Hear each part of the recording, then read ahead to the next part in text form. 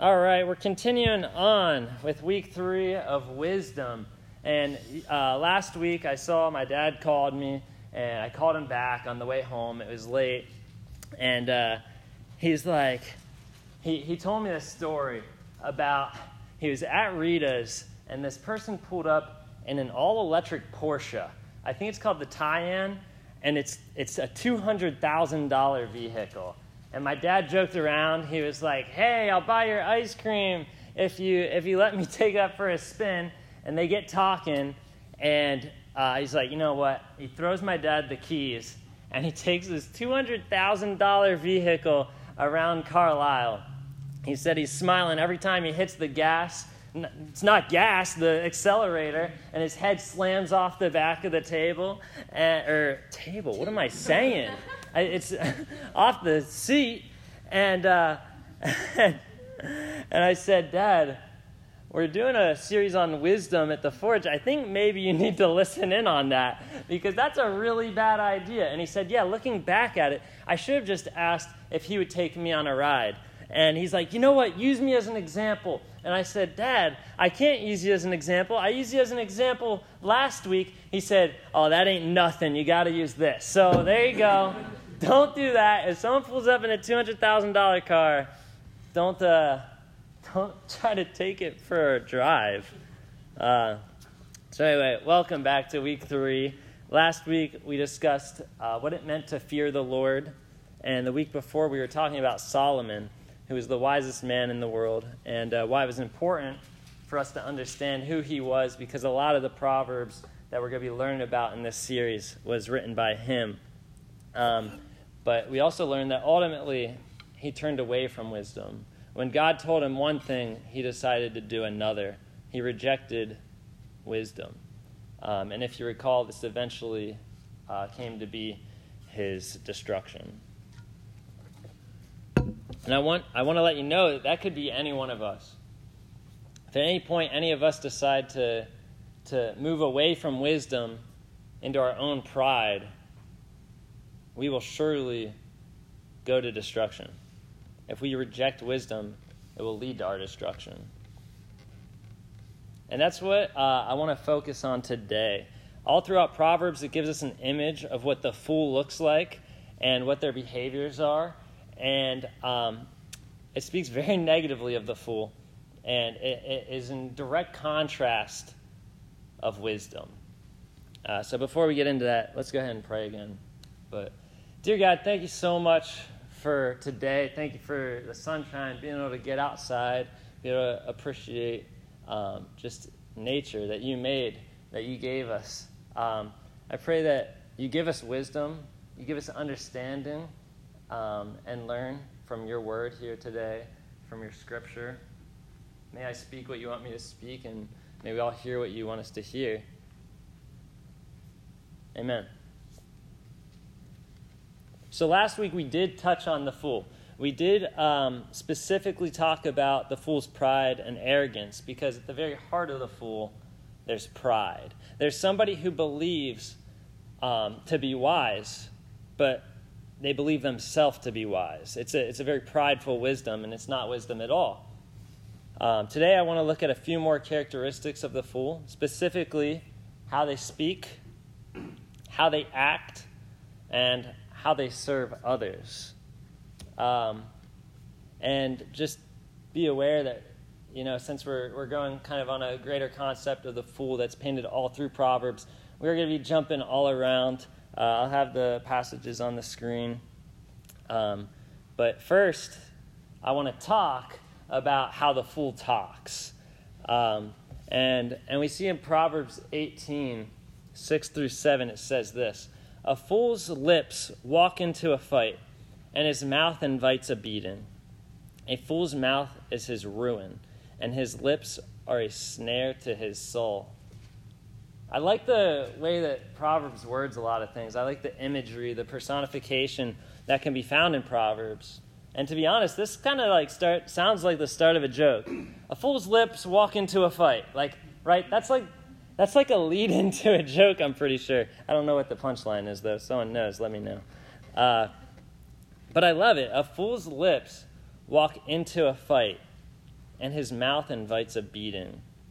When I read this, I can almost imagine like a comic book or like some sort of like animation movie where the lips like jump off of somebody's mouth and just start yapping and getting into a fight. And like the person's like, no, and the lips are like, yeah, and the lips walk into a fight. And that's really how most fights start, right?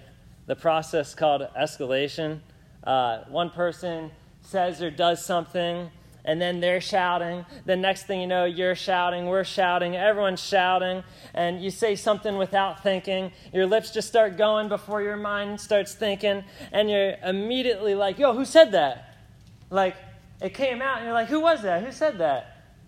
And you wish you could like grab it and put it back in, but you can't. Yeah, that fly's about to walk itself into a fight. But your lips can walk you right into a fight. And one of the ways that this happens is by speaking without thinking. And I hear it all the time. People say something, and they're like, oh, sorry, I just don't have a filter. As if there's like literally something missing in between their like vocal cords and their mouth that's like, oh, I just don't have a filter. No, you don't have a filter. It's just straight up mean. Like, there's no excuse for saying something rude. It's not, it's this problem. No, it's just rude. It has nothing to do with a filter. But the problem is it's the way of the fool. Proverbs 29:11 says, a fool gives all his breath, but the wise hold back in quiet. The fool has no filter. There's nothing that gets caught between the vocal cords and the mouth, between the mind and the mouth, whatever he thinks he says. There's no consideration of what they're going to say. Don't be like that. Don't be like the fool. The result of that is that their words get them in trouble. It invites a beating. It's their ruin. It's a snare to their soul. It's a trap. In the last verse, the foolish lips are contrasted to the wise, whereas the foolish, it spares no breath. Everything it thinks it says, the wise holds back in quiet. A few weeks ago, as we were actually just starting this series, I got a borderline inappropriate question from a patient. It wasn't super inappropriate, but I was thinking about it. I was praying for wisdom. I was like, wow, I'd really like to have a good answer for this person. And I came up with what I thought was a good answer. I thought that it had sound logic. I thought that it was a wise answer. And just before I went to speak it, it occurred to me that the most wise answer was not to answer the question. It was to be quiet. It was to hold back.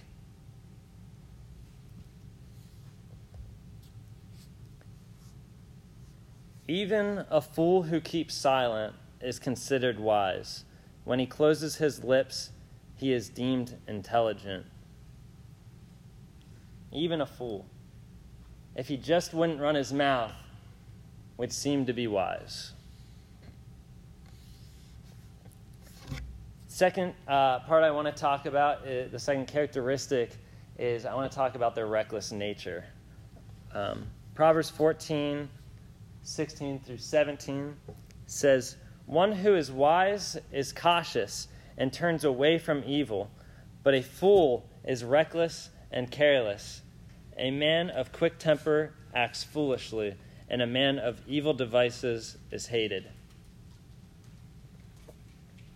The NIV says it this way: the wise fear the Lord and shun evil, but a fool is hot-headed and yet feels secure. So let's look at the words used to describe the fool here. We see reckless, we see careless, we see hot-headed, we see quick to anger, yet we see that the fool is secure in those things. Although the fool is reckless, the fool finds security in his reckless behavior, in his carelessness, in his hot-headedness. There's a confidence in their recklessness. So the fool is reckless and quick to anger. He's a hothead. And these attributes, I think, oftentimes go hand in hand. People tend to become more reckless as they become angrier. And something I see and I hate is that when people use anger, they get big, they puff themselves up, get real mean and angry and reckless to get their way in a situation. Bullies are quick to anger to get their way. No, fools are quick to anger to get their way. Think about the hurtful things that you've said, the hurtful things you've done to people. Just as you're throwing those around, does it usually occur while you're angry, while you're reckless, while you're like a fool? Or does it usually occur when you're being cautious, when you're really thinking about what you're going to say, when you're being slow to anger, when you're being like the wise? Likewise, when do you do the things that are most reckless, the most hurtful to yourself? Negative self-talk, physical harm, drugs, just to name a few. Is it when you're walking on your own pseudo-wisdom, your own prideful wisdom, being quick to act, quick to speak, quick to be angry? Or does it happen when you're being cautious, when you're fearing the Lord, following the Lord, asking for His wisdom? Of course, right? Of course we make better decisions for other people and for ourselves when we're not being quick to anger, when we're being calm, when we're not saying everything, the first thing that comes out of our mouth, or into our mind. When we're not being like a fool, when we're not being hot-headed. Of course we make better decisions for ourselves and others. The last characteristic of a fool that I want to talk about is how they serve others. And plot twist, it's in a very unreliable way and even hurtful way. In Proverbs 26, I have 2 verses, 6 and 10. Whoever sends a message by the hand of a fool cuts off his own feet and drinks violence. Like an archer who wounds everyone is one who hires a passing fool or drunkard. First, I want to talk about verse 6, the first one up there. And I had to read it a few times, so let's go ahead and read it again. Whoever sends a message by the hand of a fool cuts off his own feet and drinks violence. What do you notice? What is this saying? That if you're getting a fool to help you, what's he comparing that help to? If I'm getting a fool to help me, I might as well just cut off my own feet. I might as well just take violence and drink it. Just put it right inside of me. If I use a fool for help, it'd be the same exact thing as hurting myself. Where I'm trying to find help, I'm going to find harm. Where I'm looking for less work, I'm going to find more. I have a friend from Detroit who was explaining to me a construction job that went pretty bad. I-75 is a massive highway that runs from the bottom of Florida up to the lakes in Michigan. And for a really long time, there was this problematic construction. They were redoing the concrete. They were shutting down lanes, bottlenecking people to get them through. And it was congested. It was terrible. Everyone was miserable. Well, they finally finished it. This was 35 minutes from Detroit where this instance occurred. They finished it. They were ready to open it up. And an inspector came. I don't know how you inspect concrete. I'm imagining them with a stick, just tapping the ground. They used the wrong concrete, the wrong mix. So what do they have to do? They have to tear it back up and start over. It took so much more work. It took so much more money than if they would have done it right the first time. And that had to come from the contractor. MDOT wasn't going to pay for that. So some time and $500,000 later, I think it is fixed now. But this is what it could look like if you hire a fool, if you use a fool, if you send a message with a fool, have one to do a favor for you. It's going to cause you so much more work in the end because you're going to spend twice as long fixing all the problems that they made, rectifying all the broken situations that they made. What the fool has ruined. But that's not all. It's not just going to hurt you. The person you hired, it's going to hurt a lot of other people as well. Look at verse 10 here. Like an archer who wounds everyone is one who hires a passing fool or a drunkard. An archer who wounds everyone. That's what you'd be like hiring a fool. You're hurting yourself and you're hurting everyone. So in a workplace, a fool is destructive, unreliable, and hurtful. I think it's important that as people who seek wisdom, that we don't share these traits with a fool. That we wouldn't be quick to speak, quick to anger, be reckless, be hot-headed, unreliable, and harmful to those that need our help. Instead, we need to hold our tongue, know when to speak, be cautious, fear the Lord, follow the Lord.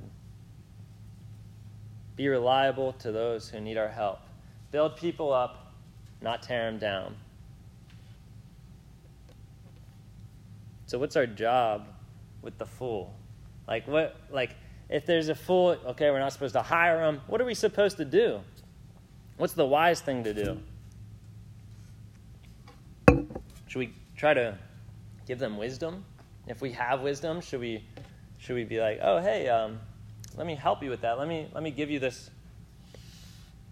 Proverbs 26:4 says, answer not a fool according to his folly, lest you be like him. When you converse with a fool, you don't elevate the fool to wisdom, but it actually does the opposite. It takes you who might be wise and it brings you down to their level. The one version I read, I love it. It said, lest you be like him yourself, even you. It was like, you will, even you. And I love how targeted that was and how direct it was. I love it. It's like, don't think you're above this. Don't think like, oh, but I'm different, or it's going to look different for me. No, even you. If you answer a fool according to his folly, it's not going to help the fool. It's only going to bring you down. Even you. Proverbs 13:20 says, whoever walks with the wise becomes wise, but the companion of fools will suffer harm. When you walk with the wise, you become wise. When you walk with fools, you suffer harm. Who you surround yourself with determines your path. And we've talked about that before. And an example, I got into disc golf and hacky sack when I was in college. I was doing it all the time, multiple times a week. And as a result of that, like pretty much everybody in my immediate circle got into disc golf and hacky sack. And it's not because I'm like this super cool, influential character. No, it's because who you surround yourself with, who you go with, directs your path. Don't think that you can hang out with fools and go on the path of wisdom.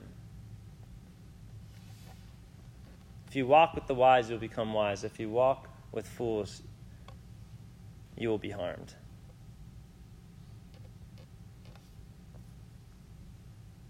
If it's still not clear, I think Proverbs 14:7 makes it extremely clear. Leave the presence of a fool, for there you do not meet words of knowledge. So, to answer the question, what's the wise thing to do with a fool? Leave their presence.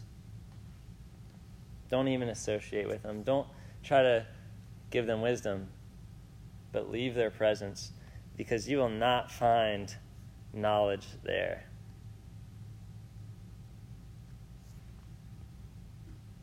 Our lesson from the fool is to hold our tongue, know when to speak, be cautious and fear the Lord, and be reliable to those that need our help. We need to flee from the fool, leave their presence, for if you're with them, you will surely be harmed. They're headed for destruction. Don't go with them.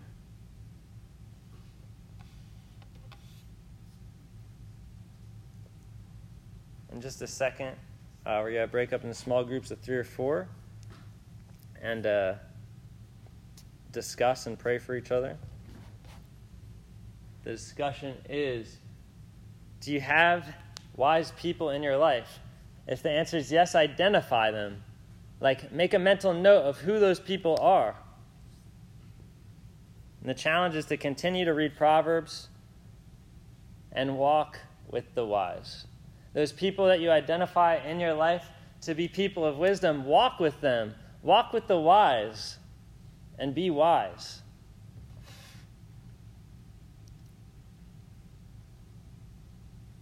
We'll pray and then we'll split up.